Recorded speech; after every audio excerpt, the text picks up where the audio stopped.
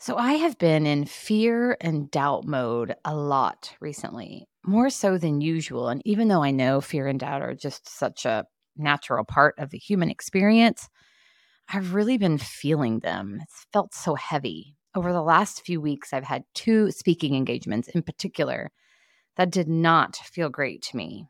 I felt off.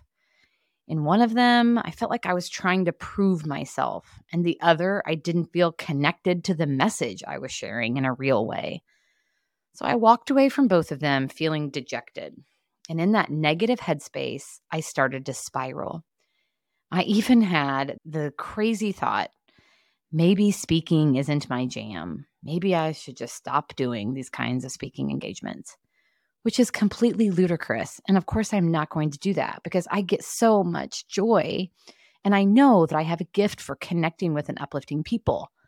But the fear in that moment was trying to supersede over 20 years of lifting up and empowering leaders through these kinds of speaking engagements. I'm not going to let two shitty performances interfere with a career of great work. And in the midst of this reflection, I received this note from the universe. Isn't it funny how these things pop up just when we need them? These notes from the universe are daily messages I get via email. And this one particularly resonated. It says, "When fear speaks, Andrea, it is always wrong. Game on, the universe." Yes, so good. The doubt and fear that told me speaking isn't my jam, wrong. So here's to seeing those fear-based thoughts and letting them just pass on by.